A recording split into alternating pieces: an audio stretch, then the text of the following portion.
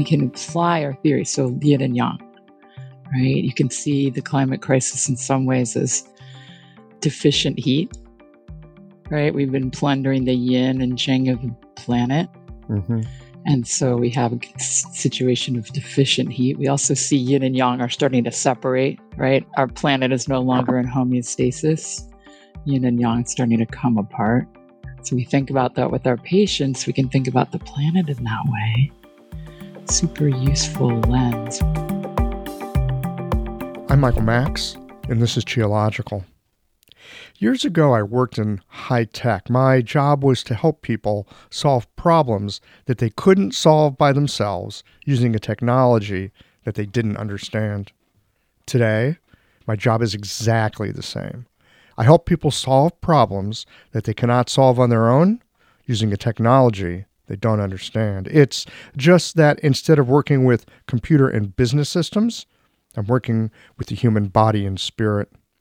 When I look back on the arc of years and paths that I followed, I can see that nothing gets left behind. It might seem that way in any given moment when making a decision results in following a new course or letting go of what has been supportive. However, when looking back through time, it's obvious how the issues that had me dropping out of college are as alive in me now as when I realized that the program I was in was not going to get me to where I really wanted to go. That knack for choosing my own path over the off-the-shelf program that was, air quotes here, good enough for everyone else, is, if anything, more alive and vibrant in my 60s as it was when I clocked into my 20s. That aspect of Jing essence that was not afraid to strike off on a trail that might not work has been a reliable catalyst that seems to show up whenever I'm considering a change that holds the potential of a big upside, but also carries the possibility of being wrong in unforeseeable and likely painful ways. Change is a curious thing. There are those severing moments, gateways, that swing a door open, and once walked through, it disappears. There is no way back. And at the same time, life paths are as circular as seasons. It's not unusual to find ourselves coming back to a set of circumstances or difficulties that seem oddly familiar. And it's not because of failure, but that another turn on the spiral of growth and change has taken place. This is not to say there are not issues, perhaps deeply rooted and a reliable source of suffering, and you'll meet these themes time and again if they have any kind of gravity that your fears, biases, and previous solutions tend to orbit around. There are things that perhaps we noodle on for an entire lifetime. And with each spiral of growth, a little more is revealed about who we are in relationship to those issues. And then there are the lessons and skills we've acquired along the way. Well-crafted solutions tend to become part of our toolbox. And for those problems in life that sort of rhyme with one another, we might already have skills and perspectives that can be readily applied. I didn't know that my knack in high school for independent study would cause me so much trouble in college, and then turn out to be a vital part of learning from clinical experience. It has taken years to realize that the out-of-left-field ideas that easily spring to mind for me and were not valued in the technical world of procedure and protocol were not something that was wrong with me, but rather a resource better suited to being agilely self-employed. Nothing gets left behind. The accumulation of life experience seasons us in ways that are both surprising and oddly familiar. These conversations come to you through the generous support of our sponsors and members. All the sponsors here provide helpful products or services that you'll find beneficial in your clinical work. Worried that an EMR is too complex for you? Jane has friendly and knowledgeable support. Mayway Herbs is celebrating the 55th year of their family business. You're invited to make use of their vast library of resources. Are you concerned about the health of Mother Earth? AccuFast Needles is doing something about that. You can too. And later in the show, Ann Cecil Sturman offers up a sinew treatment, and the folks at Blue Poppy have something special to share as well. Do be sure to visit the sponsors page on the Qiological website to take advantage of all the special offers our terrific sponsors have for listeners of the podcast. I don't know about you, but sometimes I take a step back and marvel at my acupuncture needles. I mean, they're the world's simplest medical tool. A sharpened wire and a handle. That's it. And with this simple tool, hundreds of health conditions can be resolved. I love it. What I didn't love was the amount of packaging waste I generated at the end of the day. But that has now changed too. Ever since I switched to AccuFast earth-friendly needles, I reduced my packaging waste by 90%. Not only are they a great needle, but the folks at AccuFast plant a tree for every 2 boxes of needles I use in the clinic. By switching to AccuFast needles, you'll be helping patients, planting trees, and joining a community of practitioners changing the world. Like our simple needle, being a part of the solution, it's simple too. Visit AccuFastNeedles.com/Qiological to learn how. Hi folks, I'm Yvonne Lau, president of Mayway Herbs. Our family business turns 55 this year, and we wouldn't have gotten this far without the love and support of our community. We're truly grateful and promise you that we'll continue to work hard to support you and your practice. Please visit Mayway.com to find the perfect Plumflower brand formula or formulate your own in our dispensary. Our site also has lots of articles, videos, and herbal recipes for you to explore. And tune into our podcast, Chinese Medicine Matters, for insightful discussions on all things TCM. Learn about treatment strategies and powerful herbal remedies. As we welcome the month of May, our focus is on women's health. Our newsletter articles and podcast episodes this month will highlight different aspects and unique challenges women face, so subscribe or tune in. And if you're a practitioner, get a discount on our women's health formulas this month. Just visit Mayway.com. This season and every season, trust Mayway Herbs for your health and wellness needs, and thank you for supporting Real Chinese Medicine. I love how technology can help to automate my office, and I want to share with you my favorite tool for doing so, Jane.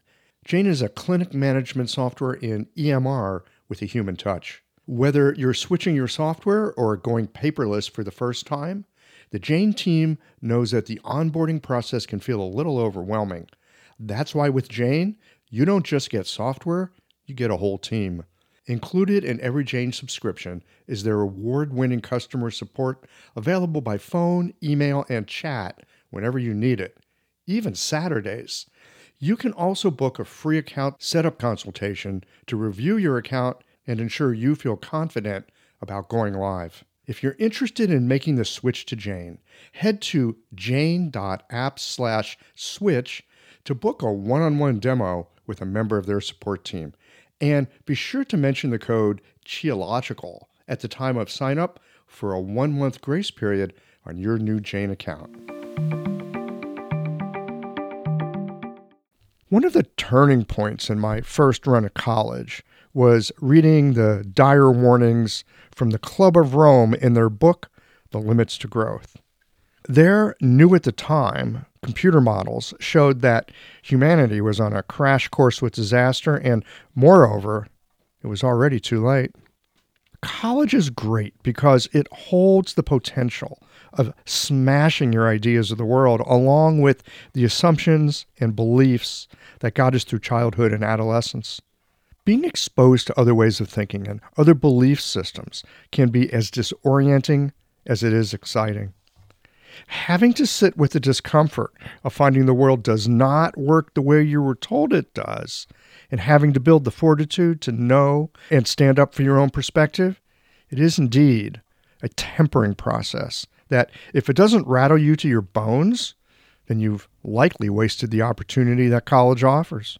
Finding out about how us humans were sowing the seeds of our destruction, made me nihilistic and angry. It would take me decades to work it out that troubles are also opportunities and a shot at genuine creativity. Because the troubles we have are so often the unintended consequences of the good intentions of our predecessors. How we are in this world and the good intentions we have for what we leave to our children, they're often full of blind spots that will not affect us, but certainly will affect them. In this conversation with Nishanga Bliss, we discuss climate change, medicine, and electronic activism. As with so many of the troubles that arise from complex, interconnected systems, it is impossible to map one-to-one correspondences. A seemingly small input can have dramatic systemic effects. Not so unlike a well-placed acupuncture needle. Let's get into this conversation with Nishanga on one of the biggest challenges of our time. Nishanga Bliss, welcome to Qiological. Thank you so much. We are tackling just a small topic today, climate change. So we were introduced by a former guest of the podcast, Dennis, and he said, you should talk to Nishanga about Chinese medicine and climate change. And I thought, all right, Chinese medicine does a lot. I don't even know where to begin talking about climate change. So I'm really delighted to have you here. I'm curious to see what you're seeing. Oh, thank you. Yeah, it's only a small topic. Yeah, right? But I think there's so much to say about it. But just starting with like our lens, or really when we train in this medicine, right? We learn to look through multiple lenses. Is it yin or yang? Is it 5 element? Is it 8 entity, 12 channel? So those lenses where we can look at condition with the patient and consider it from multiple angles, that perspective is so essential for the times we're living in. We can use those lenses to look at something huge like climate change, and we have a better chance of making our way through that, getting a perspective on it than a lot of people. We can apply our theory, so yin and yang, right? You can see the climate crisis in some ways as deficient heat, right? We've been plundering the yin and yang of the planet. Mm-hmm. And so we have a situation of deficient heat. We also see yin and yang are starting to separate, right? Our planet is no longer in homeostasis. Yin and yang is starting to come apart. So we think about that with our patients. We can think about the planet in that way. Super useful lens. We can think about 5 element. We can think about Jing. We can see oil as the Jing of the planet. I got a lot of ideas from Brendan Kelly. He wrote The Yin and Yang of Climate Crisis. One of the few people in our field really stepping into this, and definitely maybe someone you should meet. But he wrote about, you can see oil as the Jing of the planet. We've been extracting it and burning it. So we're disturbing the 3 treasures, this plundering of the Jing. Again, it's going to this argument of kind of deficient heat. So we have a lens to look at the problem, or multiple lenses. And then there are so many things in our medicine that can be part of the solution. Slow medicine. It is slow medicine. Well, sometimes slow medicine, sometimes fast medicine. Right. It's very curious because sometimes our medicine works really, really fast, like miraculously fast. People are blown away, and we are too, when we see just how quickly a change can happen. And then there are those slower miracles, as a buddy of mine likes to say, that they take time to unfold. And that fast change is quite often accomplished with acupuncture, yeah? I've seen it happen with herbs in an acute situation. Yeah. But generally because it's an acute situation. Right. It can be so dramatic. True. With acupuncture, I think that it's such an amazing tool for the moment we're living in because it can change consciousness rather quickly. And we need a change in consciousness so desperately. And we can do that So you say that acupuncture changes consciousness, and I'm with you on that. You can feel something change in the room sometimes with people, right? Or they come out of a treatment and they're kind of like, what was that? Yeah. It's like, what did you just put into me? Right. And you and I both know we put nothing into them. We called something out of them. Yeah. And I get it on a like personal level, right? We're helping people with their health. How does that work on that more global, macro level? Yeah. It's a great thing to ponder, but I see our medicine's founded on the microcosm reflecting the macrocosm. Mm. Yeah, when we read the Neijing, it's talking about the climate, right? We can translate qi as climate, the 6 climates. We do talk about that, Liu Jing, or Liu Qi, right? The 6 qi. Yeah, right? The 6 qi. So we can think of qi as climate. And when we're used to making these tiny little adjustments, right? Acupuncture, it's this tiny thing. You're sticking a tiny needle in someone's ear. It's an amazing change in consciousness. So this small adjustment affecting a global system. And we're working with the microcosm of the human body. But our theory, our perspective is always connecting that, relating that microcosm to the macrocosm, which is the planet. I mean, the medicine evolved on observing the natural world. Now we can see the natural world in such a big lens, right? In the time of the Neijing, they saw the environment around them. Now we have a global perspective and we can see the imbalances. Yeah. Well, plus, we've got technologies that extend our senses. So we can go and look really small. We can look through a microscope or even an electronic scanning microscope, see aspects of nature we couldn't see before. We can look outwards into the cosmos and see what we couldn't see before. And we can communicate with people around the world or the country. And we can access almost all of human knowledge through our phones. I mean, there's a lot of low quality information, but there's a lot of amazing information. So, well, I was going to say we can also access human idiocy. Yes. Let's just call it what it is. I mean, there is knowledge, but we also can access instantly a lot of insanity. Oh, yeah. And delusion. And delusion. Yeah. But it is an amazing moment of connectivity where the average person can take a global perspective. The average human on the planet can consider what's going on a global level. That's a pretty new thing in terms of human evolution. True. And I think that gives us an opportunity, especially with our medicine, the way we can affect consciousness. Can we even suggest to patients that shift in consciousness where they feel more aligned also is connecting them to kind of something about the state of the planetary system? I mean, that's built into our medicine already, but maybe we can move into articulating that. I remember during the Occupy protests, remember the movement of the Occupy protests? I forget how long ago. Occupy Wall Street. Yeah. Wasn't that just after the financial meltdown, like 2008, 2009, something like that? Exactly. So that was happening. So I'm here in California. So down in Oakland, there was a really active part of that movement going on. And there were people occupying in front of the City Hall in Oakland.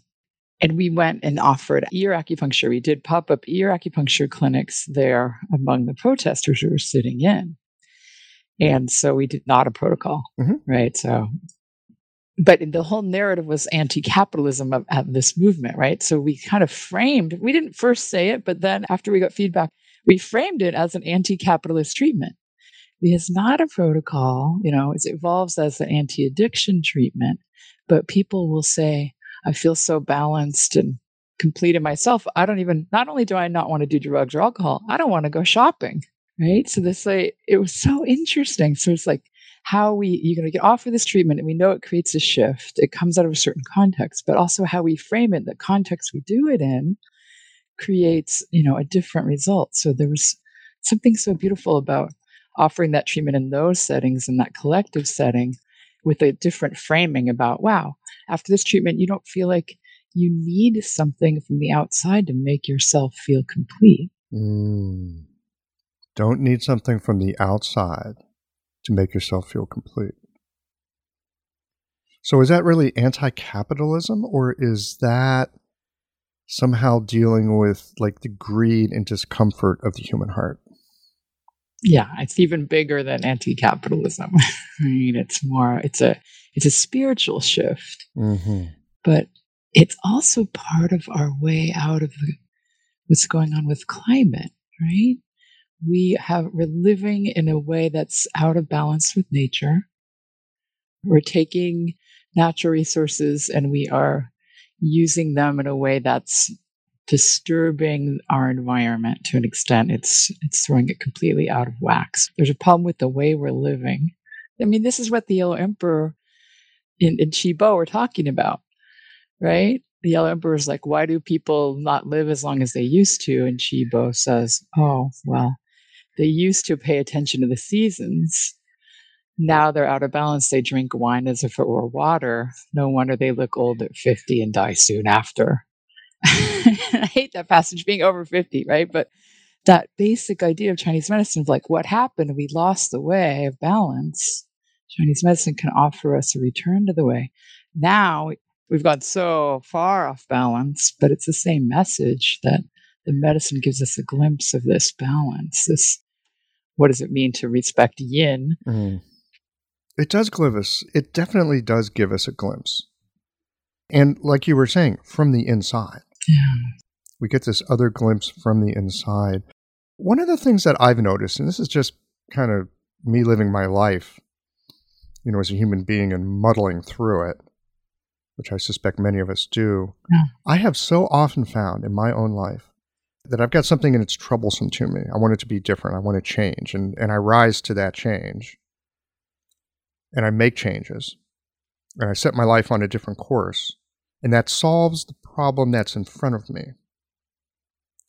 But what I didn't realize at that moment is I have just sown the seeds of the next problem that I'm going to face. That I get somewhere down the road, 5, 7, 10, 20 years, depending on the cycle. And the problem that is now in front of me is because of the choice that I made previously. That's you know what I mean? I totally understand. Yeah. So I look at our world. At the moment, it is damn cold in St. Louis, Missouri. It was 7 degrees Fahrenheit when I woke up here this morning. But in my home, it's springtime, right? Because the thermostat is set to 69 degrees. It's springtime. It's like a perfect spring day in my home. I am so grateful that we have natural gas because I have springtime in my home. I think back 200 years, people didn't have that. I think back to when I lived in Asia, not all that long ago, and people are a little bit more hardy. And so like, oh yeah, it's cold here for a couple months out of the year, but we don't have heat in our homes because they just didn't. Yeah. And so many of the problems that we have, the lovely car I get to drive, my house that's set to springtime, my refrigerator full of food, for God's sake, are all wonderful improvements over life 200 years ago. Yeah. I mean, I think we got here in this moment with all of the best intentions. And I think about my own personal life with all the best intentions. How many times have I run myself into a wall? Now I've got this new problem. So I'm curious, how do we address that the place where we are? It didn't come from malice. I mean, maybe there's some greed in there. But I think generally speaking, humans are trying to make things a little bit better. And we often find ways to make it better and then find that our solutions, brings a new problem. How do we work with that? How do we work with that? That's a big one. And it's tricky with this because humans have known that this was going to happen for a long time. Have we? How do we know? We have, but there's a female scientist, and I'm forgetting her name, who did an experiment where she demonstrated the greenhouse effect, something like over 100 years ago. She could see that what we're doing in terms of combustion is going to heat up the atmosphere. So, the science has been there, but it's also been buried. Especially the fossil fuel companies were very aware what they were doing was going to, with oil extraction, was going to create a climate crisis, but they buried that information, just like Philip Morris and the cigarette companies buried the information about smoking. We have known. Now it's blatantly obvious. Now most humans on the planet are affected by it. So it's out there now. But for a long time, the information was known but really buried. So what do we do? Is it just part of being life on Earth, life on the planet, being a human being that you will always create these imbalances? I think there's an opportunity to just massively shift the way we do everything. Greta Thunberg is one of my heroes. She says to change everything, we need everyone.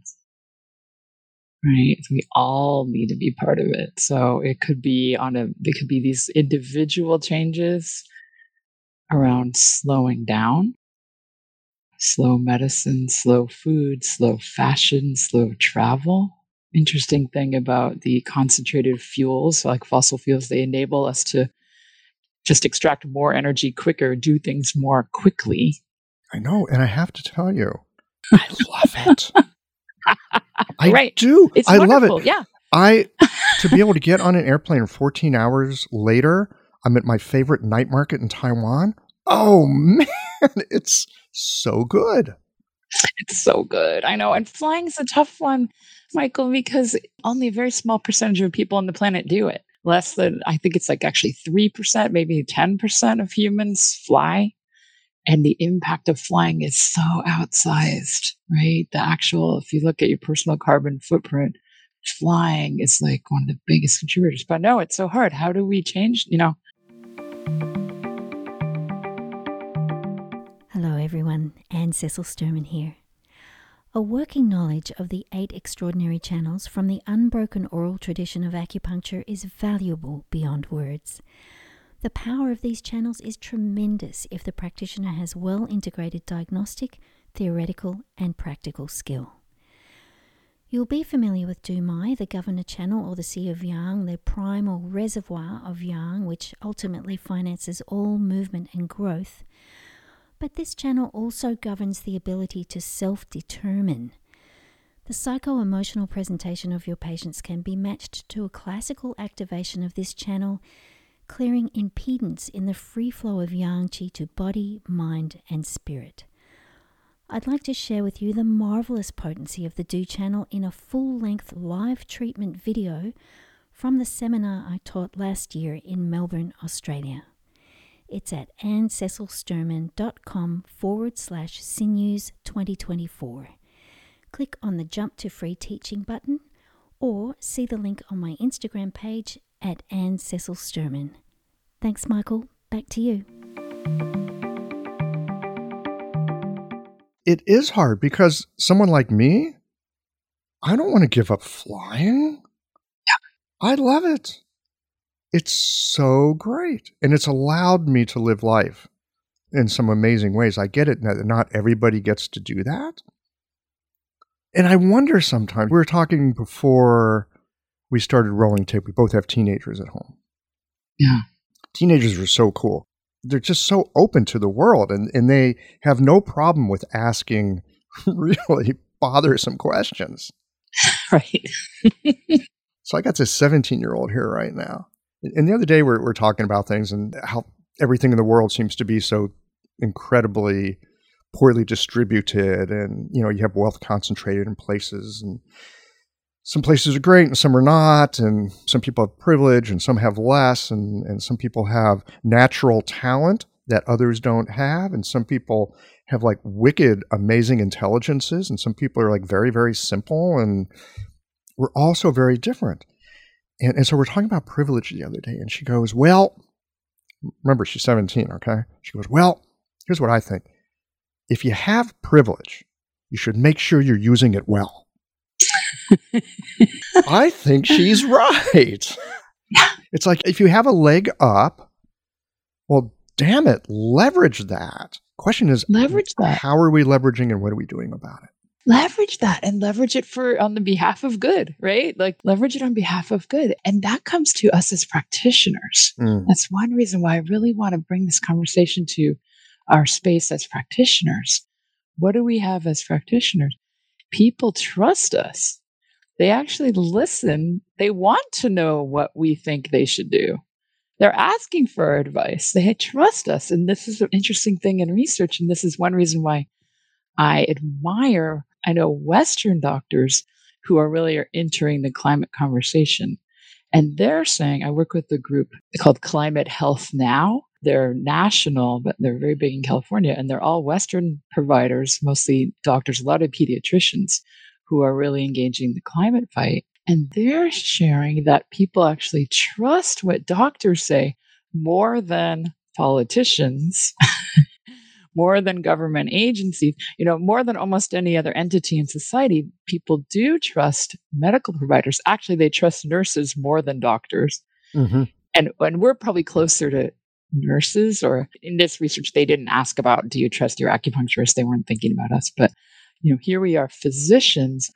We have this beautiful relationship with our clients. They trust us and they're asking us for advice. So that's a privilege that we have, right? We've accrued that through our training, through our diligence.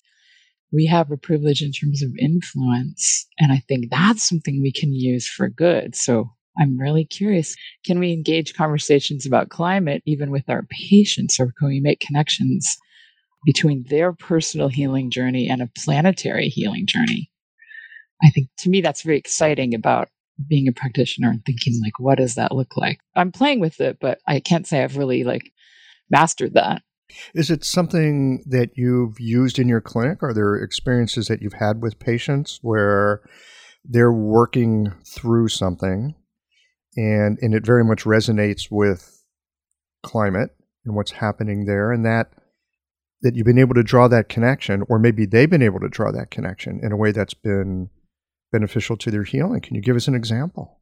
So here in California, one of the most obvious effects of the climate crisis is around our air quality. And that the damn state's on fire. Exactly. So we have air quality from pollution, but then the damn state's on fire, right? So we have a totally imbalanced ecosystem. And it's affecting our lives. I mean, in 2020, fall 2020, we woke up and the sky was red all day long. You could barely see the sun. I remember the pictures. It was like Armageddon. It was so freaky. It was really, I felt a sense of sort of a deep panic. And I think most people who were out and about that day felt that. It was just like, it just felt so wrong. If you've been around an eclipse, right, it's really cool, but it's an eclipse. But it was like that light, that eerie light, and then with the red tone all day. It was so unsettling on a very deep level. So we have real issues with air quality. So many activities that my son plays ultimate frisbee. So many games were canceled when the air quality goes over 100. When the index goes over 100, they cancel the game. So it's dangerous, right? So it's really impacted our life. I see clients with more lung problems. Of course. Right? I've got a client who it's sort of long-term spleen qi deficiency, liver overacting on spleen type of patterns, but who got COVID and then long COVID, and with all the exposure to air pollution, now has asthma. And I'm like, oof, I don't think he would have gotten asthma. I mean, I think there's a perfect storm. I see the COVID as a symptom of the climate crisis, right? The climate crisis is really the root of it, and COVID is the branch. It's a branch that's obviously profoundly affecting our lives. But with this person, and I see just the impact of our poor air quality on clients. And I do make that connection, and I talk about it with them. I talk about filtering their air, but I also try to engage that of what can we do collectively about this issue? Mm-hmm. What kind of response do you get? It's not unlike humans in general. Being as we're humans, after all. It's so easy to be overwhelmed. The scope is really hard to grok of how can what I do impact the whole planet? So the scope is difficult, and that's I've been coming to. And so also I've been teaching about this. So I teach our local acupuncture college here in Berkeley, the Acupuncture and Integrative Medicine College. And I've been teaching more and more climate science in our master's program. And And I'm finding different ways to teach about it, but the most common response is overwhelm. The more people learn about it, the more they get overwhelmed. Research shows oftentimes when people learn about climate, they're overwhelmed and then they go shopping.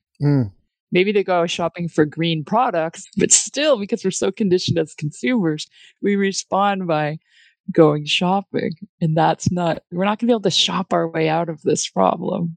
Well, when I hear you say we go shopping, what I hear is, okay, I'm going to distract myself. Yeah. Shopping is one way of distracting ourselves. You could easily get on social media. I mean, whatever your favorite distraction method is. Right. It's easy to fall into that rather than consider, oh my God, the world is ending and it's my fault. It's pretty tough to really take that in.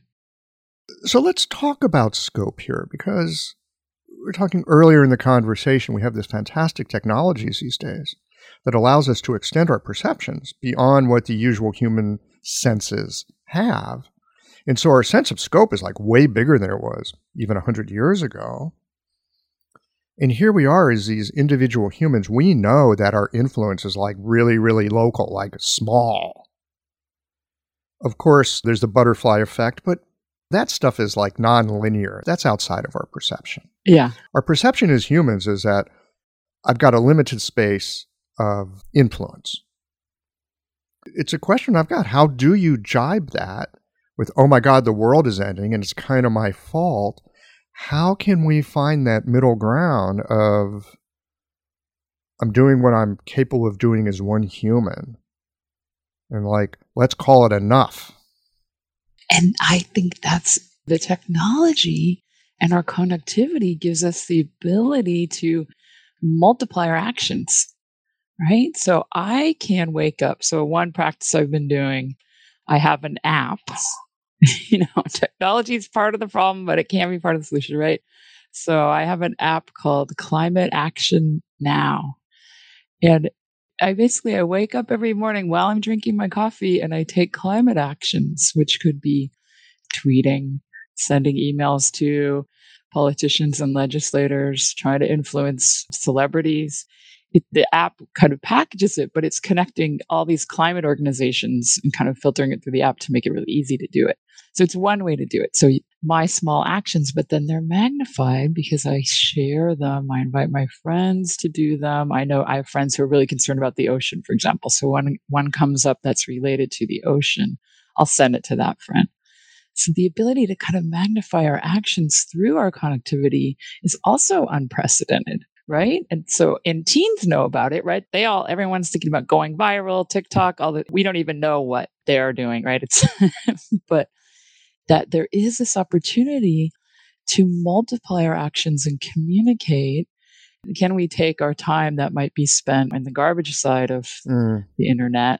Can we shift some of that into this activism space where we're reaching out about climate concerns? Maybe we take on something that's very close to our own hearts. Maybe it's each of us has a motivation connected to some aspect of the natural world. Maybe that's even closer to us.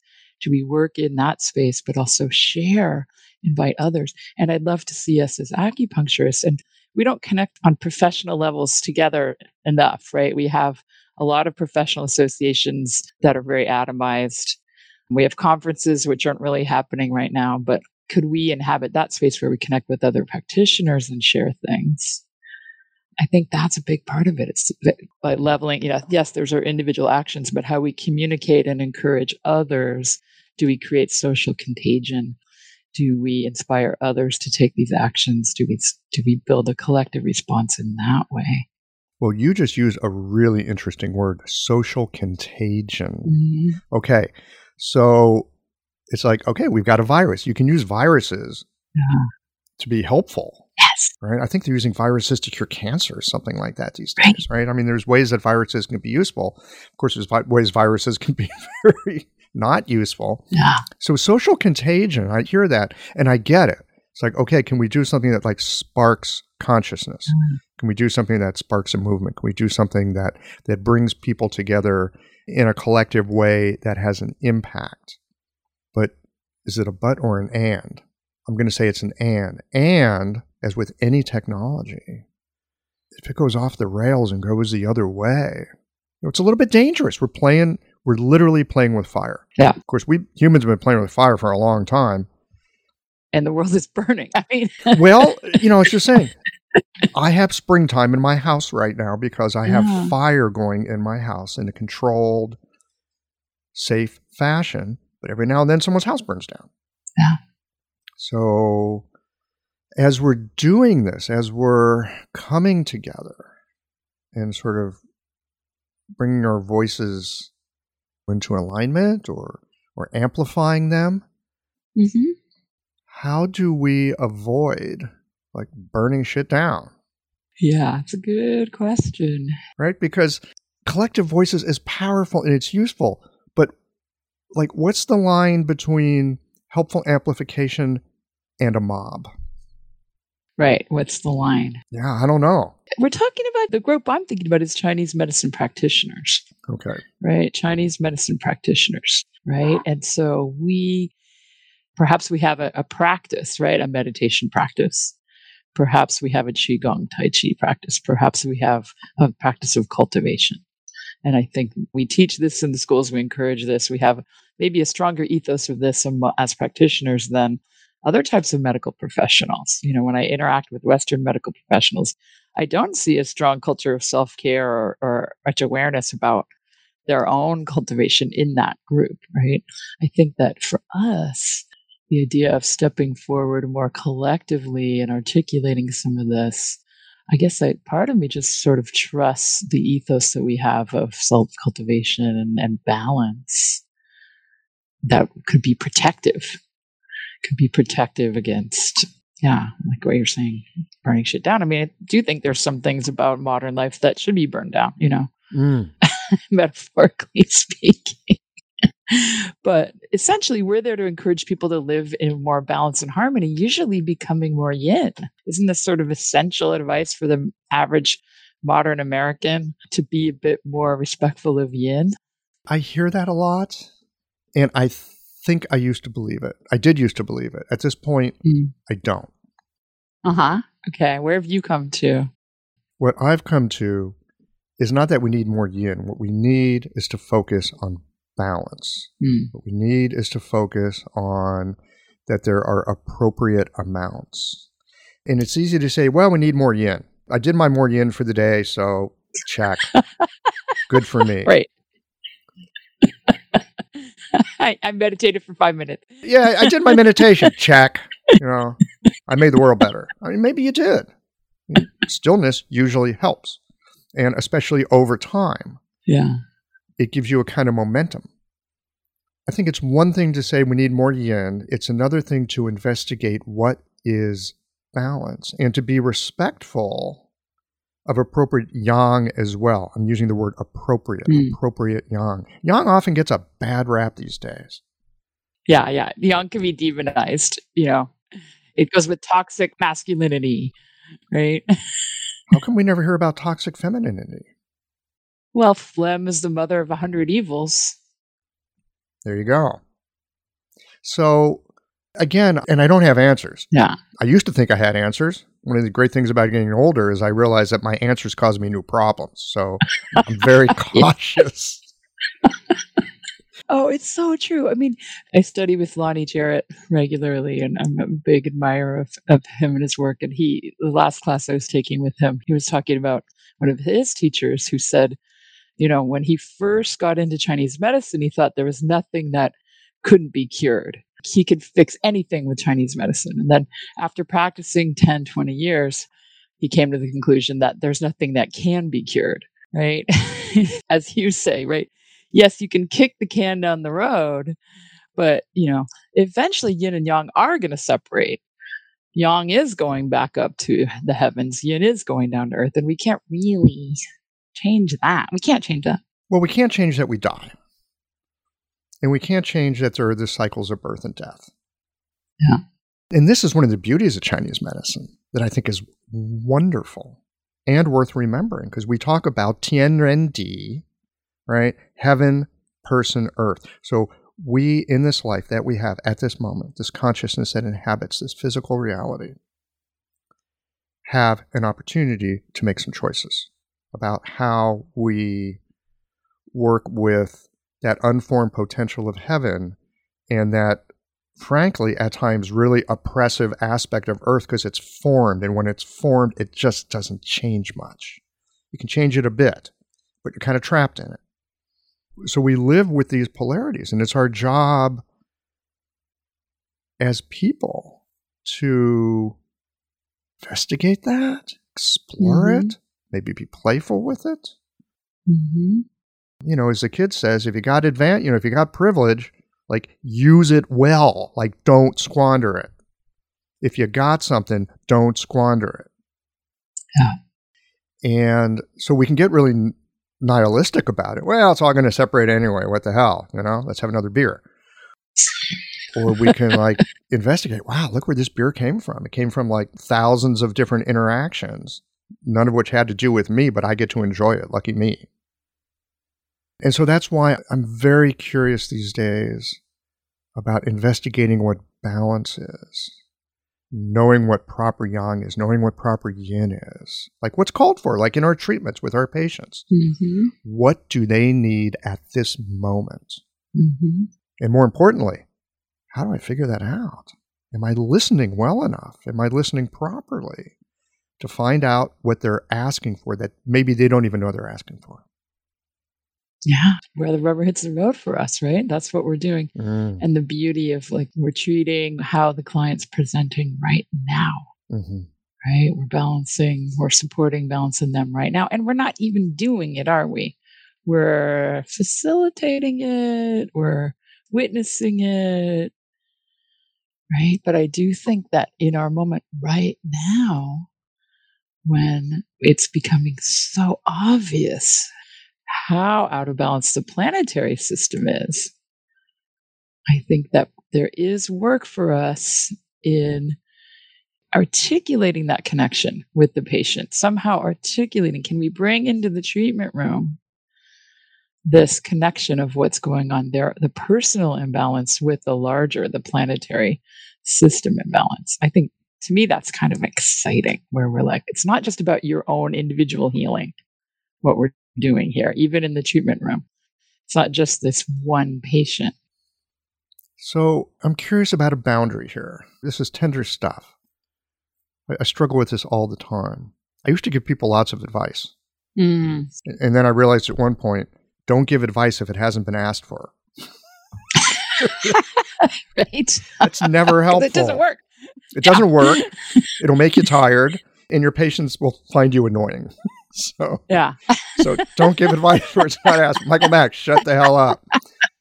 Are they even asking for help with this? It's a question I often ask myself. I see something that would be helpful for you. Not drinking those 3 diet sodas would probably be helpful for you. But unless they are really asking for my opinion, I tend not to say it these days.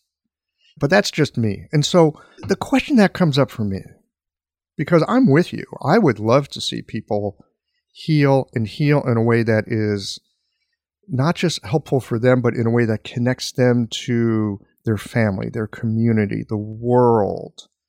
I think that's where healing comes from. I mean, it's not where curing comes from, but it's where healing comes from. That's for sure. Now, and this is a question I ask myself all the time. I've got some ideas about what might make the world better. Am I pushing it on my patients, or am I able to be still enough that when people recognize something, I can go, yeah, I see that too. How do you work with that? What do you think about that?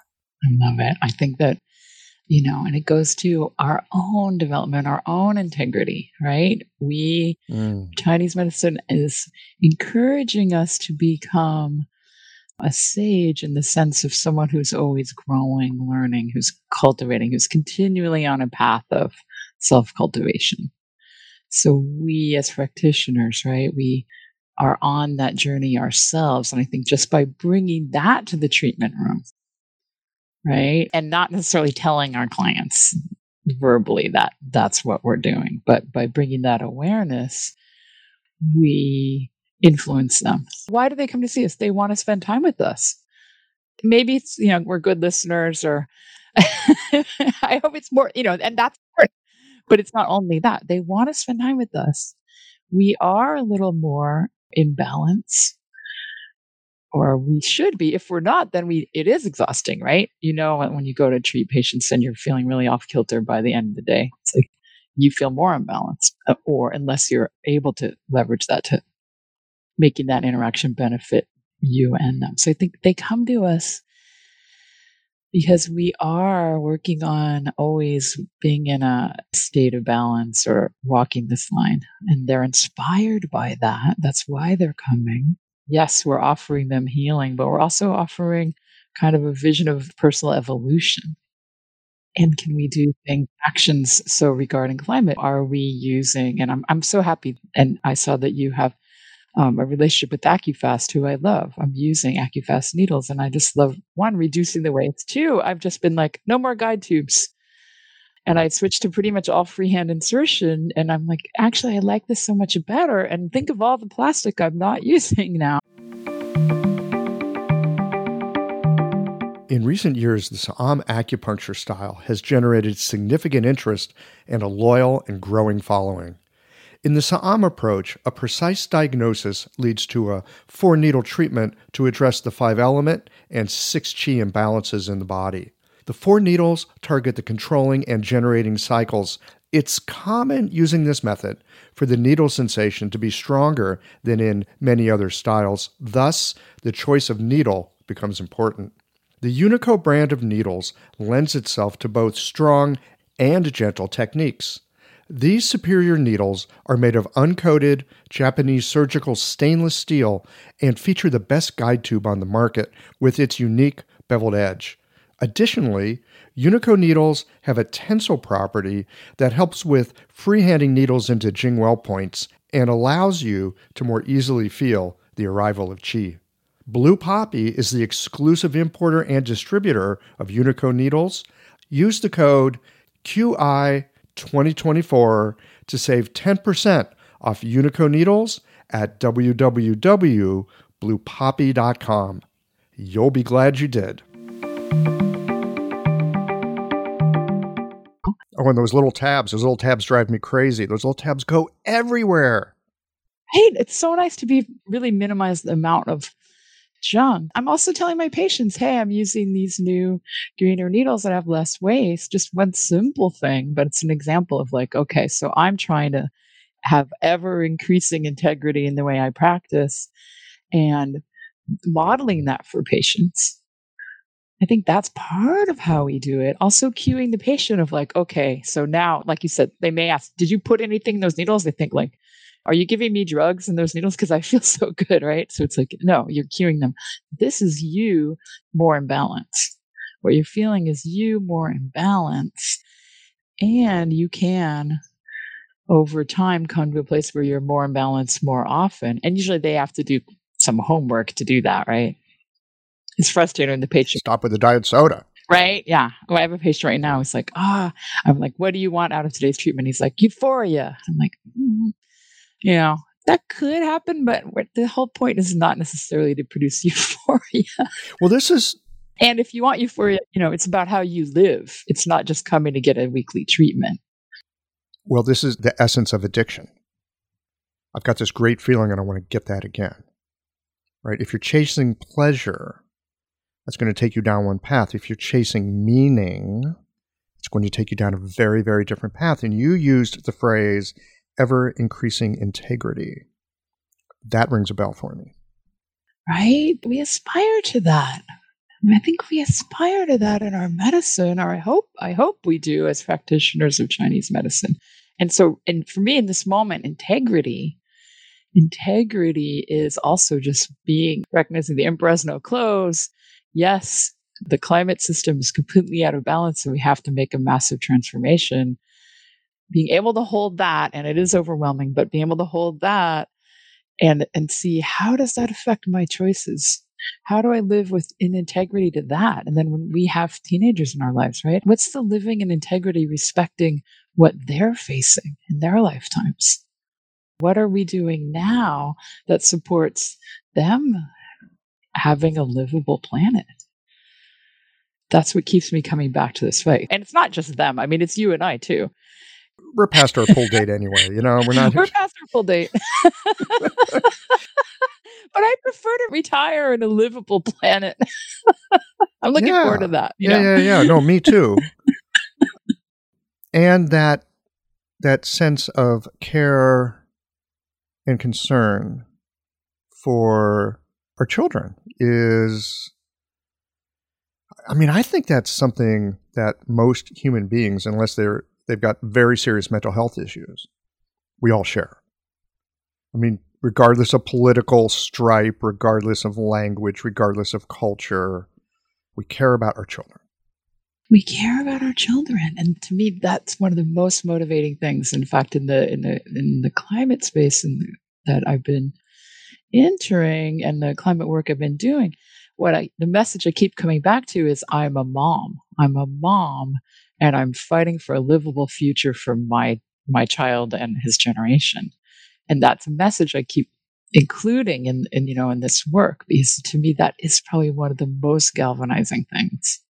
And I think even for people who don't have children themselves, they can get that. Yeah. Yeah. It's hard not to have a human heart and not be able to get that. Yeah. Especially, when people have an experience of acupuncture and being more in balance and sort of calming the demands of the ego, they can connect to that of like, okay, I want to live in such a way. I feel like this more often. Yeah, I want to feel like this more often. Yes. But I want to live in a way that will help make the world be, will protect the livability of the planet. That's the state we're at. And that's what's so hard to take in. Have you gotten a chance to see Don't Look Up? I did, yes. By the way? Yeah. So there's just a lot of interest there, but part of it is just like, how do we even talk about this, and how easily people get overwhelmed and turned off by messaging around the crisis. I think that's a challenge, Well, it is. And I look at this just in my relationships, right? All you got to do is look at your marriage if you got one, or whatever relationship you're in. Maybe you've got a message for your partner. You don't quite know how to get it to them. And you get it to them in some really overwhelming ways, or it comes out sideways and goes the other way as well. How do we stay present with overwhelm? How do we look at the world and go, oh my God, there's so much here and it's completely overwhelming my nervous system? Well, that's not helpful. If you're in a state of fight and flight, you're not going to be able to make good choices that might be helpful going forward. Yeah. Right? If we're constantly working out of anger and outrage, it's hard to build anything sustainable with love. No. But we know from Chinese medicine, right? Anger moves qi up and out. Anger is encouraging us to action. Unless it's burning our house down. Absolutely, right? It's dangerous, volatile, it's the most yang, right? Yes. Very, very powerful fuel. Use with caution. Use with caution. But then the grief, I think climate grief, it's something that we don't even want to acknowledge, but I think it's affecting everyone. If you do a little research on climate angst and how there's different terms for it, but people are really affected, and young people. And again, our teenagers, our Gen Z, they're very affected by it. There are people in that age group, and millennials are choosing not to have children because of climate grief, climate angst, right? Just as one thing. So the grief is so interesting. I think that's another thing that we can make space for and articulate and call out that we are feeling this. I feel it just with the loss. How many days have I lost of livable air and breathable air in California already? How many more days will I lose? At what point does California become uninhabitable because we can't breathe the air? There's a current grief and a future grief. Mm-hmm. Aren't you glad you don't live in Beijing? Right? It's incredible. Yeah. It's already, how does it affect people's lives and health? It's phenomenal even to ponder that. But there are days in California that we're rivaling, but I know they live in Beijing and in many places in China, they live it all the time. So when you were a teenager or young adult, right? Late high school, early college, let's frame it there. Were you optimistic about the world or pessimistic? I'm just been steeped my whole life in leaning to optimism. My whole family culture and value was positive thinking, optimism. So I've always, I've been lucky and it's been enjoyable. Growing up though, I came of age during the AIDS crisis. Mm-hmm. That affected me, and pandemic is not over. That affected me, and I, as a teenager and young adult, I thought a lot about public health. It affected me. So I was definitely positive about the world, but also very aware of things that were really hard. And it transformed medicine. It transformed the way we have sex. It transformed society, right? And now we have the pandemic. That's another massive transformation. Well, they do tend to roll through on a regular basis. Right. They stir the human pot. 100 years ago, Spanish flu. Now it's endemic. Yeah. All right. Also, there's a lot to say about COVID-19, but in terms of climate, it's shown us we can massively change the way we live because of health. We can massively change the way we live to protect health. And that shows that regarding climate, we can make some big changes in the way we live with health as a motivator. And I think that's essentially where we're at with the climate crisis is every major public health entity around the world, all right, the WHO, the AMA, the Lancet, every health related pretty much in Western medicine is saying the climate crisis is the number one public health threat of our times. So we know that's the case. They're starting to teach about it in medical school so much more, and most med students want to learn about it. The curriculum's lagging. It's another thing I think and I'm trying to do. Our medicine, we need to be teaching about it within the curriculum. But we know that we can change dramatically in the way we live to protect health. So that's another cause for optimism for me. We're learning from this experience, and some of the ways we've changed will continue, like Zoom or these platforms, right? Virtual meetings. That will continue, and that's a great thing, and that's good for climate. Sure, because we're not getting on airplanes and stuff. I can't wait till I can get on airplanes more, though. I have to tell you. In all truthfulness. How about flying less? Can we, rather than not flying, I committed not to fly in 2020 and it turned out to be really easy to do. Yeah, because there were no damn airplanes. I did fly in 2021 once. I'm flying less. I'm definitely flying less. 2022, I may fly, but I will fly less than I did before. So I really see that. It's unfortunate. It's such a high impact on an individual level. As an individual person, it's one of the most impactful things we can do. But I'm with you. I know. I love being able. It's amazing. It's miraculous. Well, and I think about, if I want to fly somewhere so that I can learn something that will help me to help people. I know. Okay, well then get on the plane because I'm leveraging that. Yeah. But what about flying somewhere because, you know what, I need 2 weeks off and I need to deeply recover. Because if I'm not well, then I can't help others. So which of those is the more virtuous airplane ride? It gets really complicated, doesn't it? It's complicated. Yes. Could you find that deeply restorative place? Could you get to that deeply restorative place by another method of transportation? I want to go to very, very warm water and I don't want to take a week to get there. I hear you. I know. It's tough. I've been in terms of flying, I've gone to doing more camping. I've taken some train rides, which were a lot of fun. It just takes more time. It has to do with the slow, right? It takes more time. Slow travel, slow medicine, slow food. It takes more time. Yeah, it's tricky. But maybe also, and then I'm thinking about just our clients too. Maybe could we live in a way that makes us not feel like we need to get away to restore ourselves? What is it about your own life that makes you feel like, okay, I've got to escape it. And the only way I can unplug is by going far away from it. What does that look like? Is there an adjustment you could make so there's not that takes away that feeling? Well, it's a good question. I mean, I'd love to travel, and I like to see things that are really different. Yeah. But, maybe I could just go to a different part of town that I never go to. Right. And see something really different. I guess there's that possibility as well. I hadn't thought about that. And in your region, so in California, I can eat food. And I would say I have a different situation, but I can eat food from anywhere in the world within an hour of where I live, like cooked by the people from that place. Yeah, you're lucky. I live in the Midwest. That's pretty lucky. I mean, I know you don't have that. Well, actually, we've got some amazing restaurants. Yeah. We've got some really fantastic ethnic food. Yeah. I mean, it's actually pretty nice in terms of getting access to many of the things that you would have there in California. We don't have the same landscape that you guys have there. I mean, we don't have the ocean. I mean, oceans are just their own thing. Yeah. But we have woodlands and streams. And it's just a different ecosystem.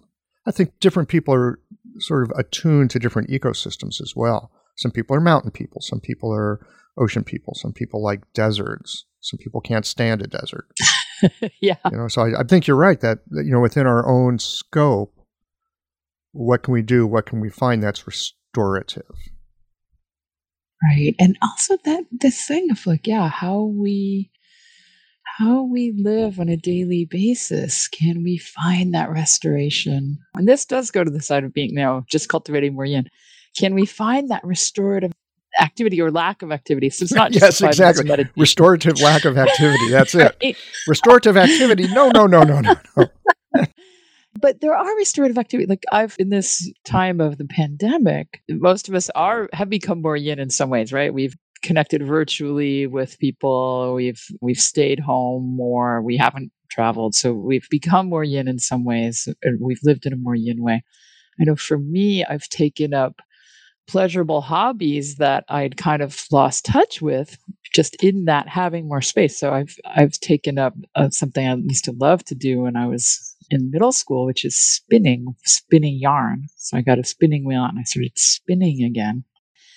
And it's so satisfying as a visceral, pleasurable, creative, and restorative activity. Mm-hmm.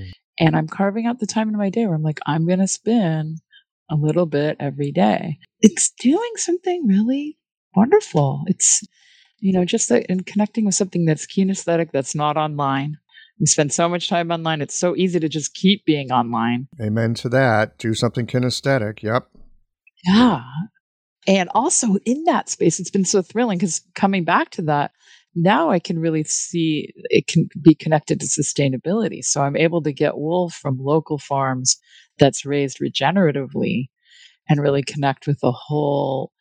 There's a fiber. So you've heard of food shed, right? Eating food from your food shed. In other words, locally grown food. Well, there's a whole movement called fiber shed where we're thinking about getting fiber for textiles locally. And there's just like a whole other meaning in this that wasn't there when or a whole discourse, a whole meaning, a whole connection. And even the idea of what is regenerative agriculture? So this is part of where we need to go is yes, of course, we've transitioned to agriculture, right? There's no going back. No. I do not want to live on a farm. No. Right. And no. You don't have to, Michael, but some people have to farm or we won't have any food. I agree. I do not want to be one of them. But those people who are farming can farm in a regenerative way that's actually sequestering carbon, right? That is part of the solution instead of part of the problem. That's exciting. It's one of the many solutions. Keeping oil on the ground is a key one, but also just changing the way we farm, the way we produce food. Well, and how do we produce energy in a way? This is such a big one. Yeah. How do we produce energy in a way that allows us to sustain springtime in our homes? I don't want to live without that. I'm old enough that I remember summers without air conditioners. Not fun, right? Yeah. Winter without heat, not fun. Yeah, how do we meet our energy demands in sustainable ways? That's in some ways I envy the kids these days. I mean, there's giant problems. Yeah. But you know what's great about giant problems? Human beings look at it and go, I can solve that. Here's an opportunity to make a difference. Yeah. I can fix that. I can build something. I can invent something. Yeah, it's so exciting. And I'm seeing that. I'm super proud of my son is going to be an environmental science major. There you He's go. like drawn, and I didn't push him into it. But I'm super thrilled because he's drawn to this conversations and this work, because I think he really sees that's a huge priority right now. And there's a lot of excitement in that space of, what are the solutions? So what are the solutions, that we don't have yet because they haven't been invented? But the potential for them, like the circumstances and conditions, are ripe for them being invented. They are. And there's so many solutions that we already have. We don't have to sort of wait for solutions. We can implement solutions that are already there and then also encourage the development of more. So wind and solar, in terms of energy, wind and solar, they're already so huge. They're already taking off so much in a short span of time. We have that. And yes, we'll need more energy solutions, but there are plenty of sustainable solutions out there already. And can we reduce our need for so much energy, right? Can we individually demand less energy? But I know, you're right. No one wants to go back to being complete. Like, we need that protection. We need that protection of the eternal spring, or we do. We're not going back on that. But I think there are ways we can get there a lot more sustainably that are available. One group that I really admire that is totally focused on climate solutions called Project Drawdown. And they're doing all the science on what the solutions are. And the idea of drawdown is drawing down the carbon that's in the atmosphere, or the carbon dioxide and the greenhouse gases that are in the atmosphere. So an example of a drawdown technology is no-till agriculture. So if you don't disturb the soil so much, the soil sequesters carbon, and it's able to draw it down or retain it in the soil. So it's not just in plants, but it's in the soil itself. Of course, a tree is the ultimate drawdown technology, nature's drawdown technology. And so tree planting, and that's one thing I do see people in our field focusing on. So the Chinese Medicine Forestry Trust is one group of acupuncturists that are contributing to reforestation. So that's huge. And AccuFast is doing that too, right? They plant trees. AccuFast is doing that too. Yeah, they plant trees. You buy needles, they plant trees. The restorative aspect, and this brings us back to our practices in a way. I think it deeply brings us back to our practices because I don't know about your practice, but I know my practice is about helping to restore more balance function. And when people have that, they make better choices for themselves because they have more opportunity. They can see opportunity and they have more strength. Yeah. And so that sense of restoration really rings true for me. Yeah, that's I think it implies that's a part of the essence of healing, right? When we're young and full of qi and yang, right? And as we get older, we have less. We want to feel a bit of restoration of that. We can't go back, right? We can't go back completely, but we rise from the treatment table restored, reconnected, our yin and yang more in balance and harmonized. So we can offer that experience, but then can we also connect that to, what needs to happen on a larger scale, whether it's implicit or explicit? I think there's something. And then can we connect with others? So we talk about and share this idea. Can we connect with other practitioners? Can we level up? Can we work towards this idea of, the social contagion, a positive social contagion, rather than spreading the virus, right? We're spreading the virus of really acknowledging, not being in denial about the climate crisis, beginning to use a climate lens to look at everything we do. Can that influence all our choices in some way? Yeah. And what are the implications of that? Well, it's a good question to hold, and we may have to come back at some point and talk about it more. We may not answer that right now. Okay. Well, I think some of the best questions in life are the ones that you hold as a question more than grasp at an answer. Absolutely, right?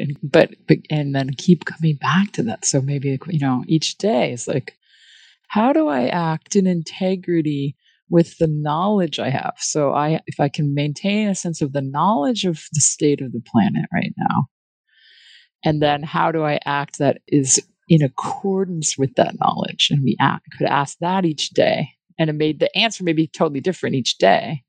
But I think that's exciting. But it comes back to something you said earlier in this conversation, ever increasing integrity. That's my takeaway from this today. Thank you for that. Powerful. Oh, I'm so glad. I've so enjoyed our time together. Yeah, me too. Anything else that you'd like to share with our listeners before we say goodbye for today? I hope anyone who's been listening today will come away from this and get involved. Look for a group that is doing this work that resonates with you. I hope everyone will find a way to connect with others around it. So it's not just our individual actions, but how can you connect with others? That's my wish and encouragement. And there's so many ways to plug in around this, right? There's so many options, but that I think just that we need to start doing that and moving from just our own individual actions to taking collective actions and connecting with others who are engaged in this work. All right. Well, thank you so much for the time today. This has been a delight. I agree. Thank you so much.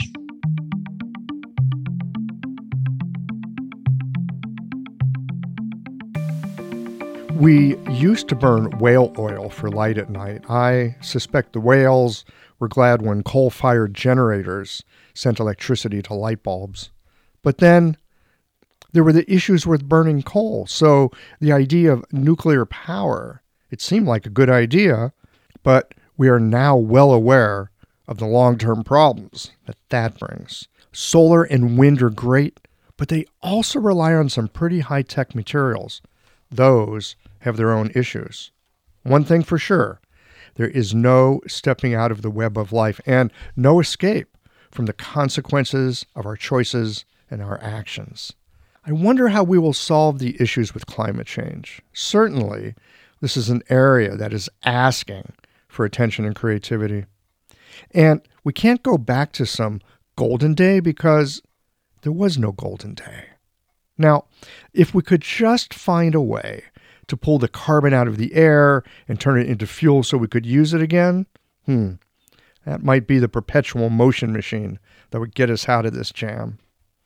I do hope that there is a college student somewhere reading the modern-day equivalent of The Limits to Growth and dedicating him or herself to finding a solution.